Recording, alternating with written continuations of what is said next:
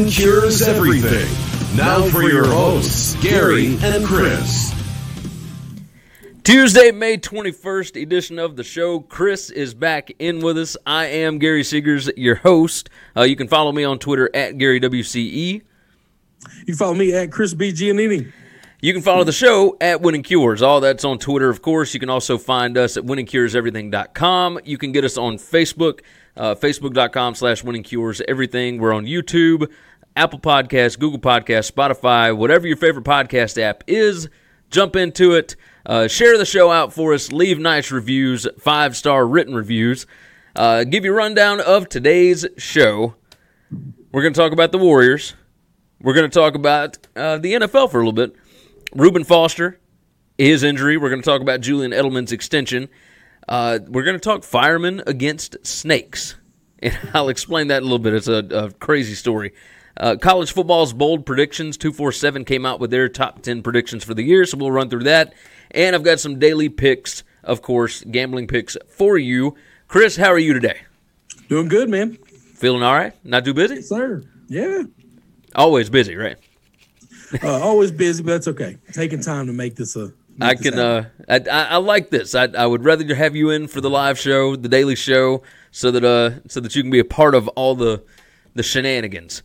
Let's start off with the Warriors sweeping the Blazers last night. That is now 6 wins without Kevin Durant in the playoffs, right? So he gets hurt in Game 5 of the Rocket series, and the Warriors go on to win. So do we count that one, or are we just counting based on the Warriors without Kevin Durant for the whole game? No, because Durant, I mean, he played meaningful minutes in that game. I think that game mattered. Okay. No, we're okay. All right, so we'll say 5-0. We'll say 5-0. The Warriors' record, let's go on and talk about this, because this is the big topic of conversation. Obviously, Kevin Durant is all in his glass case of emotions right now because he's firing off at people on Twitter. Chris Broussard, anybody that wants to talk anything, he's got his fake Twitter accounts rolling right now. The Warriors, when Durant plays and Curry does not, they are 28-18. That is a 49-win pace. When Curry plays, but Durant does not, they are 32-4, and that is a 73-win pace. It's just insane. And that is an astronomical number. Hang on, and didn't they win 73 games the year before, before he got there, right? Yeah. They broke the magical number of Jordan. That's amazing that it works out to be the same ratio. It's pretty crazy. That's insane. But I'll tell you this: the ball moves a lot more. Like they play more iso ball with Kevin Durant, which works well for Durant. But that team is built on ball movement, like it always was beforehand. So whenever Durant is out, they are able to move the ball more. Klay Thompson is more involved. Draymond Green fights more. I mean, remember, Draymond told this dude straight up, like, we don't need you. That's so weird because he was supposedly the guy that was like BFF with Durant that got him there. Yeah. I think when you get those egos in a room together, I think it can be a bit much. It seemed like a good idea on paper, but then when they all got together, it's like, because here's the problem. If you watch the way these guys play, okay, and you see how you talk about the ball moving, but there's so much more than that. Draymond and Curry have taken massive steps backwards with the way they play basketball. Yeah. The last 2 years to accommodate Durant. Now, it's worked out for the team. They have still won a massive amount of games, and they've still won championships every time they played together. So it's not like one way, I guess, is better than the other, but those two individuals have taken a major backseat to give Durant this podium here.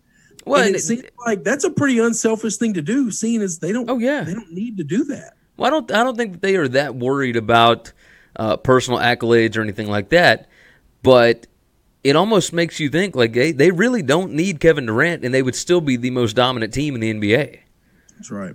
So think about this. I agree. With Andre Iguodala, remember, he was an all-star, a multiple-time all-star from Philadelphia when he came over to the Warriors. and he took a complete backseat, started coming off the bench and everything. Like, you got Iguodala, and now they're saying that Boogie Cousins might be ready to go by the NBA Finals. You might get Kevin Durant back, maybe. You got Steph, you got Draymond, you got Klay Thompson. You got like 6 All-Stars on this team.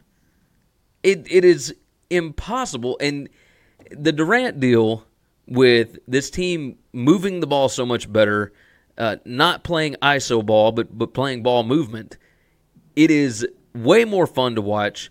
Yes. You find yourself kind of rooting for the Warriors. And I was actually pulling for them last night, and I haven't done that in years. I don't find myself hating them with the original core 3 guys playing on the court. Yeah, because they're fun to watch. They are fun to watch. They're good, and they were kind of built organically, and it wasn't this, hey, I'm a superstar and I haven't gotten a championship yet. Let me go play with my BFF, and he can give me one of his rings or 2 of his rings now. Yeah. And then you've got Boogie saying, I'll work for $2 million. I'll work for the league minimum to come get me a free ring. Like there's just no fight in those guys whatsoever. You talking about Durant going off on Twitter and so, I mean, that's what he does. Like, he's incredibly soft. He's incredibly emotionally fragile. He's a child in a grown man's body. Yeah. He can do things athletically that we haven't seen people be able to do. And it's just trapped in this elementary child's body, to where he's so sensitive to every little thing said about him. I mean, just the praising of the Warriors. Nobody even said anything negative about him. And he fires the first shot of, they're going to miss me when I'm gone kind of thing. Like, what? Oh, nobody even brought your name up. We're just talking about how good they're looking right now. Exactly. But you're so sensitive. You're so touchy-feely about this stuff. It just crawls in his ass so much. And when he leaves the Warriors, he's going to have to go play with some other All-Star. Yeah. He's not going to go to a team that's rebuilding. No, he's going to. I can see him going to the Knicks, but he ain't going by himself. Oh, no, they'll have at least 2 All-Stars, at least 2 other. There will be another big 3. Yeah, I do agree with that. Or it may be the Clippers or wherever. The show, by the way, as always, brought to you by betnow.eu. Great online sportsbook. They got a great layout, great odds. Everything else about them is wonderful. Go check it out for yourself. Use promo code WINNING50. You can get a 50% deposit bonus. So go check that out, betnow.eu. Let's move off the Warriors for a little bit, because we don't know who they're playing yet. I don't know that it matters. I think the Bucks might have a shot, but we'll get to that when we get to it. There's 10 days from now until when Game 1 of the NBA Finals is. So the Warriors are resting. They are getting healed up. We'll see what happens after that. Let's talk about Reuben Foster. We're gonna talk NFL for a little bit. Reuben Foster goes out, torn ACL. Looks like he's out for the season. Are the Redskins just completely injury cursed? So Mike Lombardi talked about this last year on his Ringer show. He's left there. He's got his own show now. But he used to talk about how training staffs matter, conditioning matters. If you look, the same teams seem to get hurt every year all the time, or battle injuries all the time. And then you see other teams that guys just seem to never get hurt. And he said, that's not an accident. That you think about, we grade coaches in the NFL, we grade players in the NFL, but nobody thinks about anything behind the scenes ever. Maybe you look at the general managers and things of that nature. But he said training staffs are a thing, and they have to work hand in hand with the coaches to make sure conditioning is an optimal level. But you're not getting guys hurt. You're getting them in shape. And there's 2 different things with that. And I think we've got 4 or 5 years. This is not this happened to Reuben Foster, and then last year it happened to a couple of guys. We have a track record of, if I'm a free agent, there's no way in hell, or if I'm an agent, there's no way in hell I let my player go play for the Redskins. I just don't do it. There are 23? Did it 24? 23 guys last year that missed time on the injured reserve for the Redskins. It's just last year. That's just last year. That's 2018. That's not 17. This is not 16. The combined number of games. You want to take a stab at it? How many games were missed on IR? Oh, you're talking about games or players? It was 23 players. You know how many games it was? A lot, because a lot of those missed all 16. 246 games missed by active roster players. Because many of them missed all 16. You get 3 or 4 that missed 16, that number gets big fast. Oh, yeah. I mean, so Cam Sims played in the first game, was out on injured reserve with a broken ankle the whole rest of the year. I mean, Darius Geis out for the whole year. Let's see. Josh Holsey was out. He was out until December the 9th. He played December 16th and then got hurt again and was out for the rest of the year after that. I mean, it's Robert Davis, Tyler Catalina, Troy Apke went out at the beginning of November with a hamstring. I mean, it's the number is astronomical, and that doesn't include Alex Smith or Colt McCoy. Yeah, and we're not talking about, like I said, that's just last year. Yeah, this was a problem the year before, and it was the problem the year before that. I don't know now. This is where I don't understand some of the front office stuff. I don't know, does that fall on the team president, general manager, or does that fall on the coaches? I don't know who hires the training staff and who manages the training staff. I don't know, is this a Jay Gruden problem and these are his people and it's his responsibility to get them in shape? Or is this a front office issue and they hire trainers that are watching this thing and the team doctors and that level? I don't know the answer. I know this. I wouldn't play for them and I wouldn't allow my clients to play for them. I mean, it gets a little scary. Last year, or sorry, in 2017, they had 238 games missed on IR. Yeah. And then in 2016 was not as bad. It has progressively gotten worse. That's when it's gotten. Yeah, it's 153. That's still a lot. That's still a lot. Yeah, still a lot. They had 1, 2, 3. I mean, you have teams that have RBs go down all the time. Like, that's a position where you just don't live very long in the NFL. Offensive linemen, defensive linemen, it just, the knees get caught up in the pile so much. But these guys have everybody. No position has been safe. Every position is at risk.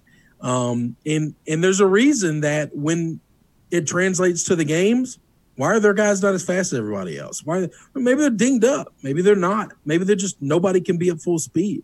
But they can't outrun guys in coverage. Their defensive guys can't track folks down in coverage. Like, they don't have the speed. And I don't know, is it a conditioning problem? Or they just aren't fast enough? Or these guys have ligaments, hammies, things like that are pulled that they can't keep with the modern day NFL. I don't know the answer. I know this. I think it's happened far too much over the last 3 years for it to be a coincidence. Yeah, I think I agree with you. Let's talk about Julian Edelman, your boy, your Patriots. That's they have wrapped him up through 2021, 2-year, $18 million extension, $12 million guaranteed. His base salary for this season is $1 million. Added years will be $3.3 million in 2020 and $2.8 million in 2021. Is that the best deal in football? Yeah. Well, what he's done in essence is made it to where it's not beneficial to cut him. Like, there would be no benefit to cut him because you can't cut him and replace him with a roster person that's going to be cheaper than him. Yeah, I agree. That's how you draw a contract up right there. If you're a player and you want to play, that's how you draw a contract up. Yeah. I mean, Bill obviously thinks he hasn't lost much, which last year he definitely lost some speed, but he makes trash catches. It doesn't matter if he's covered. He gets the ball in. And if you can continue to do that, you're not afraid to go across the middle, then which he's completely fearless, then yeah, you've got a place in the league. Now, tell me this. You know more about this than I do. Signing bonus money does not count towards the salary cap, right? Yeah, it does. Yeah, it does? It has to. It has to, or else every time you sign a big-time player, you just give them a massive bonus and a real tiny thing. I don't know the formula for how much of it counts towards the cap each year. I don't have an answer to. I'm wondering, it's an $18 million extension, $12 million guaranteed, but the base salary is almost nothing. Yeah, $1 million this year, 3.3. The base salary basically is what's not guaranteed. Which is, but it's going to be guaranteed. That doesn't have anything to do with the cap. That has nothing to do with the cap. You could cut a guy that's got massive amounts of guaranteed money, and that money's going to hit your cap the next 2 to 3 years. Yeah, so that's why it makes it better to not cut him as opposed to. That's right. Yes, he made this contract. Usually, so baseball and basketball, because they don't have real salary caps, they all have backloaded contracts to where I'm going to pay this guy the bulk of the money at the end of the year, and I'm going to pay him shekels now because we're trying to win now, and I need that money for other players. And I'm assuming that if we win, I'll make enough money to pay off the back end of that contract, even though I won't be getting value for it. That makes sense. In football, it would be the exact opposite. I'd want to front load the contract. I'd want to pay it all up front, everything guaranteed that I have to. Because if he plays that year and he earned that money, great. If he doesn't, the next year and the year after, all that money is gone. I spent it all the first year, so now it frees up off my cap. I don't know how this is amortized across the cap. I don't know if all $12 million is hitting this year, which it might be. If it's a signing bonus situation, then all $12 million might be hitting this year, which I think would be fine. Yeah, I would. If they've got the cap room, then spend it now, and then I'll tell you that now it does make him easy to cut that third year. It's because it only is going to cost you $3 million. What does this contract line up with Tom Brady's? How much time is left on Tom's? Well, Tom has whatever amount he wants. Yeah. So I don't know what Tom's actual contract is. I know that it gets restructured and renegotiated every 2 to 3 years. Okay. And he, he doesn't always take less money, but he a lot of times defers money to open cap space up and things of that nature. You got to get creative accounting in the NFL. I mean, really, we talk about how baseball and basketball are being ran by nothing but nerds now, like guys that never played the sport, but they just come from MIT and Caltech, and they just run simulations. Realistically, the NFL should be run by nerds and accountants. That's just it. The creative accounting that you have to be able to do to manipulate the cap in a hard salary cap league is a pretty amazing thing. So every contract is different. And it would just you'd have to actually look at if you want to get that nuts and bolts as to how much of Julian's is going to hit, how long is Tom signed for, and is this going to run through the same thing? And you could be right.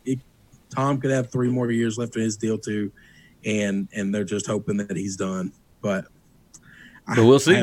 I have no way to. I'm done trying to predict when Tom's going to hang it up. Yeah, I have no desire to try and get into that game. Because we'll probably lose. Of it I can, and hope that when it's over, I can say, I got all of it I could. Yeah, I didn't miss anything. I'm with you. All right, topic number 4. Let's see. Or actually, this will be. It's topic number 4. We'll call it number 4. You heard about the snake house? Oh God, no! You told me about this. Yeah, I texted you about it. It's in Levine, Arizona. This happened. Let's see, 2 days ago actually, and I just found out about it this morning. Article at azfamily.com says what firefighters found in the home while battling the fire was almost like a horror movie. The home was filled with hundreds of snakes and reptiles and other animals. Captain Greg Hawk of the Phoenix Fire Department says it tops the list of craziest calls he's ever heard. They walked in, hundreds of snakes.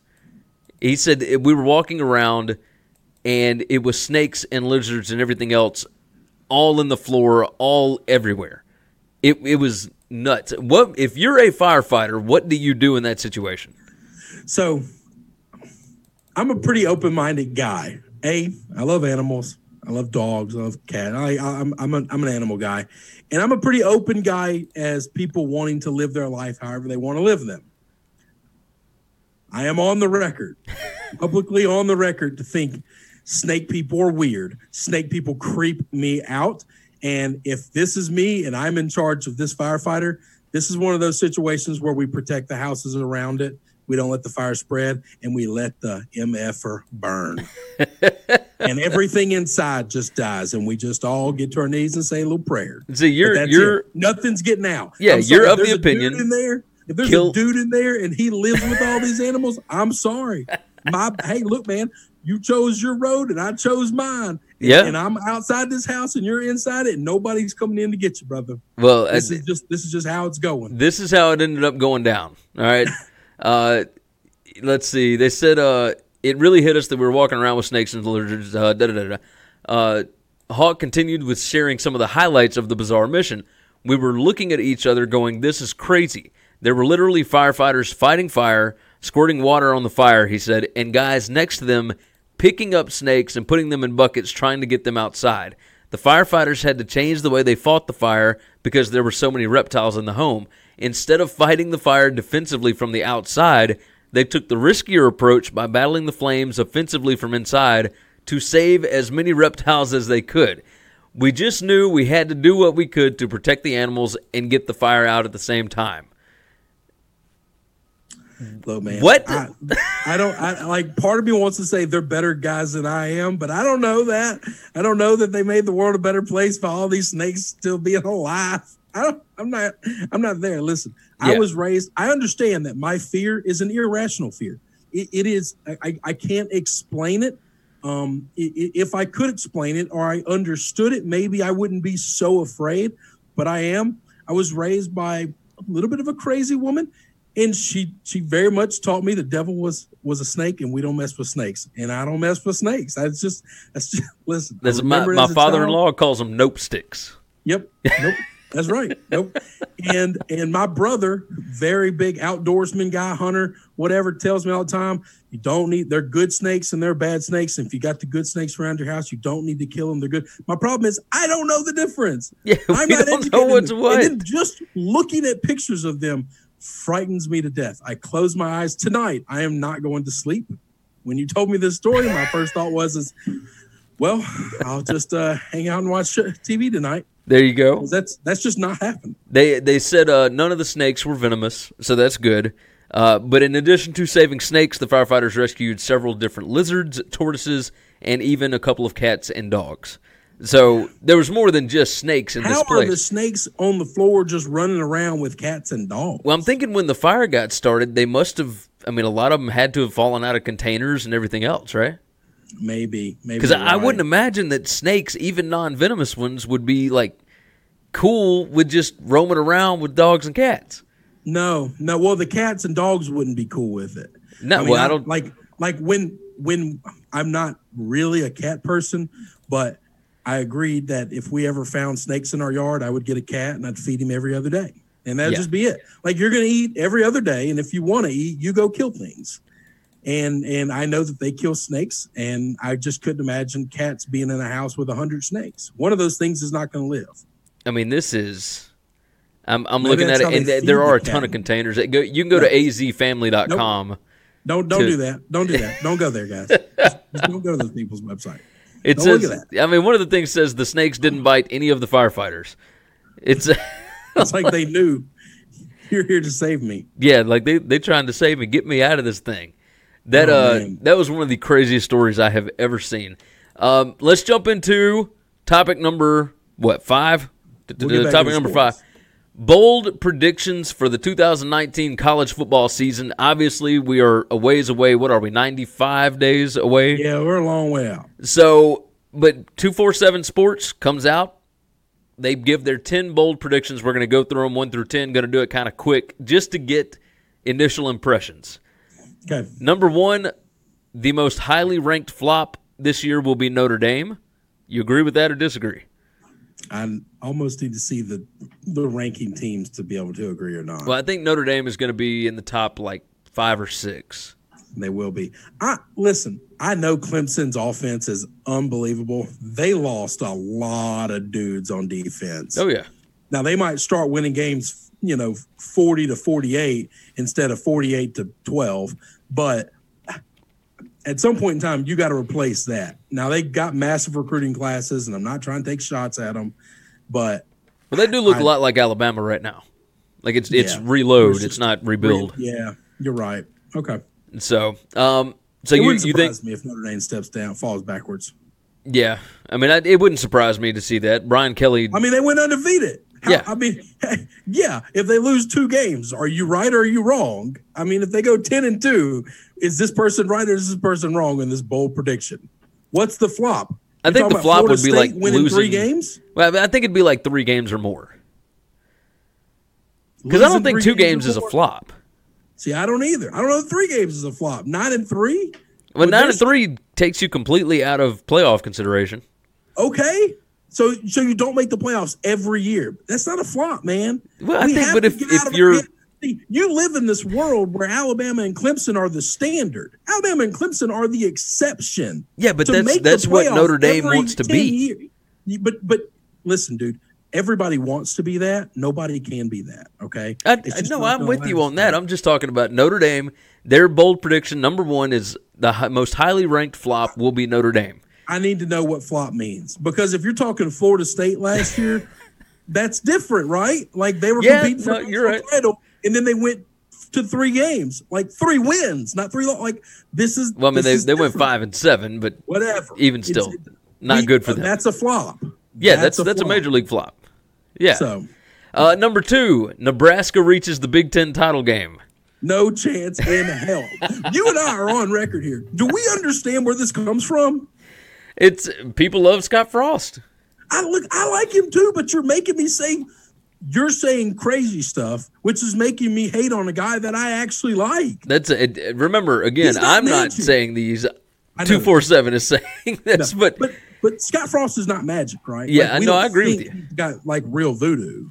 I think it's a little bit easier to take UCF to 12-0 from an 0-12 record within 2 years than it is to take Nebraska to a Big Ten championship game. I'd like to see the recruiting class that he had the year that he did that and the recruiting class that Nebraska's had. Well, but even still, you don't need a huge recruiting class at UCF. You just need better than everybody else in the AAC. Correct. You ain't going to do better than Ohio State, Michigan, Penn State. We have talked about, but you don't have to. We're not even talking about just Michigan, Michigan State, Ohio State, the big boys. Yeah. Minnesota, much better. Much like they're no longer a cupcake in that division. Northwestern, Wisconsin, Northwestern, Purdue, 12 West, and then Purdue. Like these are 3 teams that 4 years ago, nobody was like really afraid of. You saw them on the schedule, and like, yeah, we should beat them. Yeah, that's just not true anymore. No, you're right. Number 3, Brom and PJ Fleck are 3 of the better coaches in the league. Oh yeah, it's okay. So no, I'm with you. Let's jump on number 3. Tennessee wins 9 games this year. All right. So I actually the other night, you and I we're talking with our Westlight guys about our the pool that they do, and I was under the impression that it was most improved games, right? Well, it's you pick 5 teams, and we're going to do this later on, but you take 5 teams that had a combined less than 40 wins.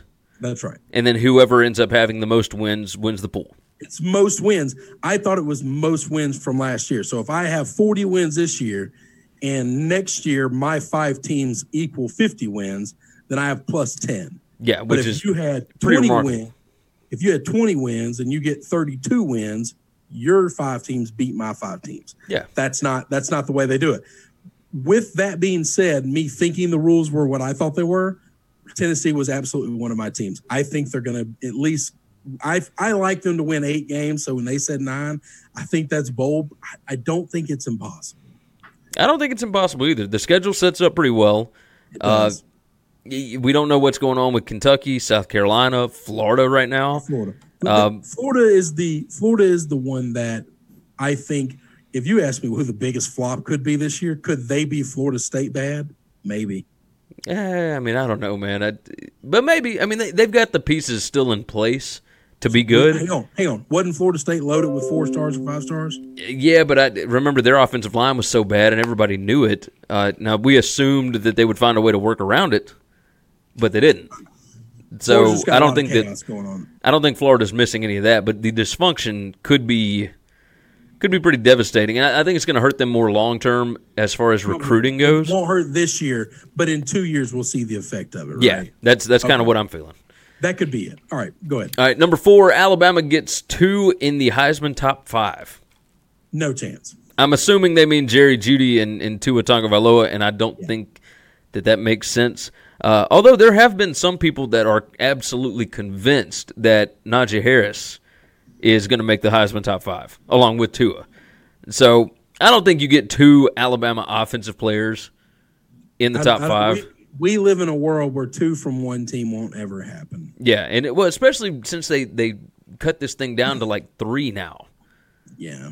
It's almost impossible to get to and the the top 2 5. actually hurts the 1. Yeah, you got that right. Because you only got so many SEC votes because the Big Ten are not going to vote for the SEC, and the Big 12 not voting for the SEC, and all the Pac-12 guys. It's so crazy that this is so biased. Like it's just Tim Tebow should have won it 3 times. He should be a 3-time, regardless of what you think of his pro career.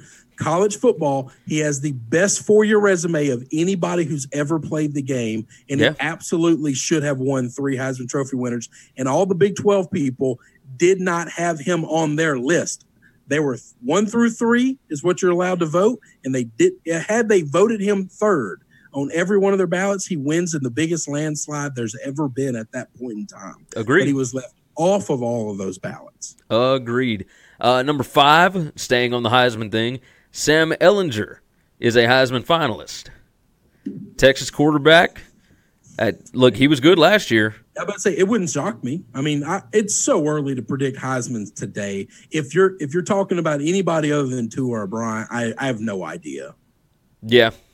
No, I think I'm with you. Like Ehlinger, I could 100% see that. Yeah, a big time quarterback at a big time school, sure. Because if he has the numbers and he has the wins and he has the stats, yeah, he's going to have the campaign behind him to do it. I think we have to assume that Tua and Trevor Lawrence are going to be there, and then we'll just see what happens. That's what I meant, Lawrence. Yeah, I'm sorry. So number 6, Florida beats Georgia. I love that we do some they have some crazy real bowl predictions, and one of their crazy real bowl predictions is that a rivalry team beats their rival. Is Florida have they fallen that far? Because maybe they think Florida's falling farther than we have. I think that they've got Georgia so highly ranked because Georgia is preseason top 3 now, and I think everybody just assumes that Georgia is going to be fantastic this year, and they very well could be. But I don't think that's that crazy of a prediction. It's a big rivalry game. At any point in time, your rival can beat you. I mean, Auburn was not super great the year the kick 6 happens and they beat Alabama. Your rivals are supposed to be rivalry games. You always say, throw the record book out of this game. That's just part of it. Yeah. I'm looking up.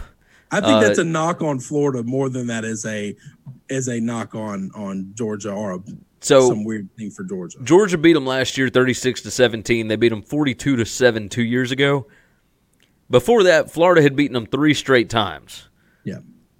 And that was when Florida was not good. Neither one of these coaching staffs were there before that. Wait, say that again? Neither one of these coaching staffs were there before that. Correct. So they're completely different teams just 2 years ago. So, if you look back at even through the Mark Richt years, Florida dominated this thing from 1990 all the way on. Since 1990, weren't just Mark Richt years; those were also Spurrier years. Oh yeah. No, I'm with you. Since 1990, Steve wasn't Saban in the sense of he won national championships, but if he saw you as his rival, he would lose games that you should never lose before, but he just did not lose to teams he hated. Now, you're right about that. Georgia. He did not lose to Tennessee. When he got to South Carolina, he did not lose to Clemson. That shocks people. Yeah. Well, he knew what buttons to push. Yes. Florida is 20-8 over the last 28 years.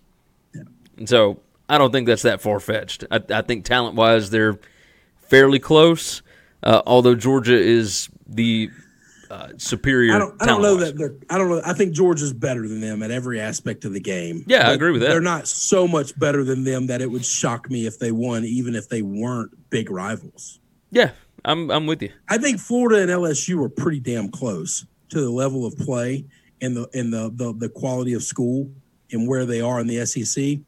And we beat the hell out of Georgia in Baton Rouge. Now, the Exactly. scoreboard went crazy, but we dominated every aspect of the game from start to finish and never trailed. It's just when you're a good team, you can beat a good team if they don't show up that day. That's not a bold prediction. I mean, and if Arkansas LSU beat Georgia, that's a bold prediction. That's a bold prediction. See, the rest of these are not all that bold. Number 7, Oregon wins the Pac-12. Aren't they? Would they be betting favorites to win the Pac-12 right now? I think Washington is the betting favorite. Still? Okay. Yeah. So Washington is the favorite, but, I mean, I could see it. I mean, if I had to pick a coach, I'd pick Peterson. So, yeah. But Oregon's got Justin Herbert back, and they've got a ton of talent. So it would not surprise me to see Oregon win. For 20 years. So. Number 8, Michigan beats Ohio State. It's once again a rivalry game. It should happen every now and then. Yeah, it should. Now, it hasn't happened often here recently.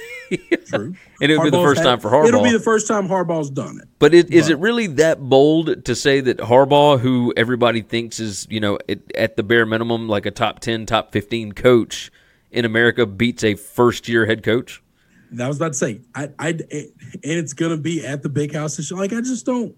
That's not bold. That being bold. No. Yeah, I like the first ones. Even though I disagreed with some of them. I like the first one. That's bold. So we'll come out with our own bold predictions once we get closer to football season. My Tennessee bold prediction of 8 wins isn't even bold now because these guys took it from me. Yeah, because they said 9 wins. They said 9. Number 9 says the Big Ten misses the playoffs entirely. I don't think that's that bold because they've missed the last 2 years. I was just about to say, what's bold about it is the fact that they're a premier program, one of the big Power Fives, and they will have missed it 3 years straight. Yeah. So, but with the new head coach. So, let's see. Number 10, last one, Clemson loses a regular season game. And I don't know how bold that is because, yes, we have all these high expectations for Clemson, but until last year, they had always lost a regular season game. Yeah. And last year, they lose that A&M game 100 times out of 100 if it's replayed the way it played out all the way through. They got the benefit of a call. It was called correctly. It's just the worst rule in all of sports. Well, and they also possibly lose to Syracuse. That's right. I mean, there's all sorts of stuff that could have gone wrong last year. A ton of things have to happen to go undefeated. Like it is. I mean, hell, there's a reason that last year was the first ever 15-0 team. That's right. Like somebody's like it is very difficult to go undefeated nowadays. I completely agree. And so, all right, that is going to wrap up the 5 topics. Let me give out my daily picks right quick. Did fairly well last night. Went 4-4-1. So, basically even money. Tonight, got Raptors first quarter money line against the Bucks. Got Mariners Rangers first 5 over 6.5 runs. Twins money line in the first 5 at the Angels tonight. Blues money line against the Sharks. And how do you say this guy's name? Siakam for the Raptors? Yep. I've got him over 7.5 rebounds tonight. At home, he is averaging nearly 10 rebounds in the playoffs. At home against the Raptors, he had 11 in the last game. So he plays better at home, plays not great on the road, so I've got him over 7.5 rebounds. As always, you can find the picks at winningcureseverything.com. Go up to the navigation bar, click on Gambling Picks, knock it out there. Chris, we'll do it again on Thursday, brother. See you, man. All right, later, buddy. Thanks, everybody. Subscribe to the show on YouTube, Periscope, Facebook, etc. Share it out. We'll see you again tomorrow. Thanks for checking out Winning Cures Everything. If you want to keep up with us, hit subscribe on YouTube or your favorite podcast app. Visit the website at winningcureseverything.com, or you can like us on Facebook or follow us at Winning Cures, at Gary WCE, or at Chris B. Giannini on Twitter. Share out the show, leave a nice review, and make sure to comment and tweet at us.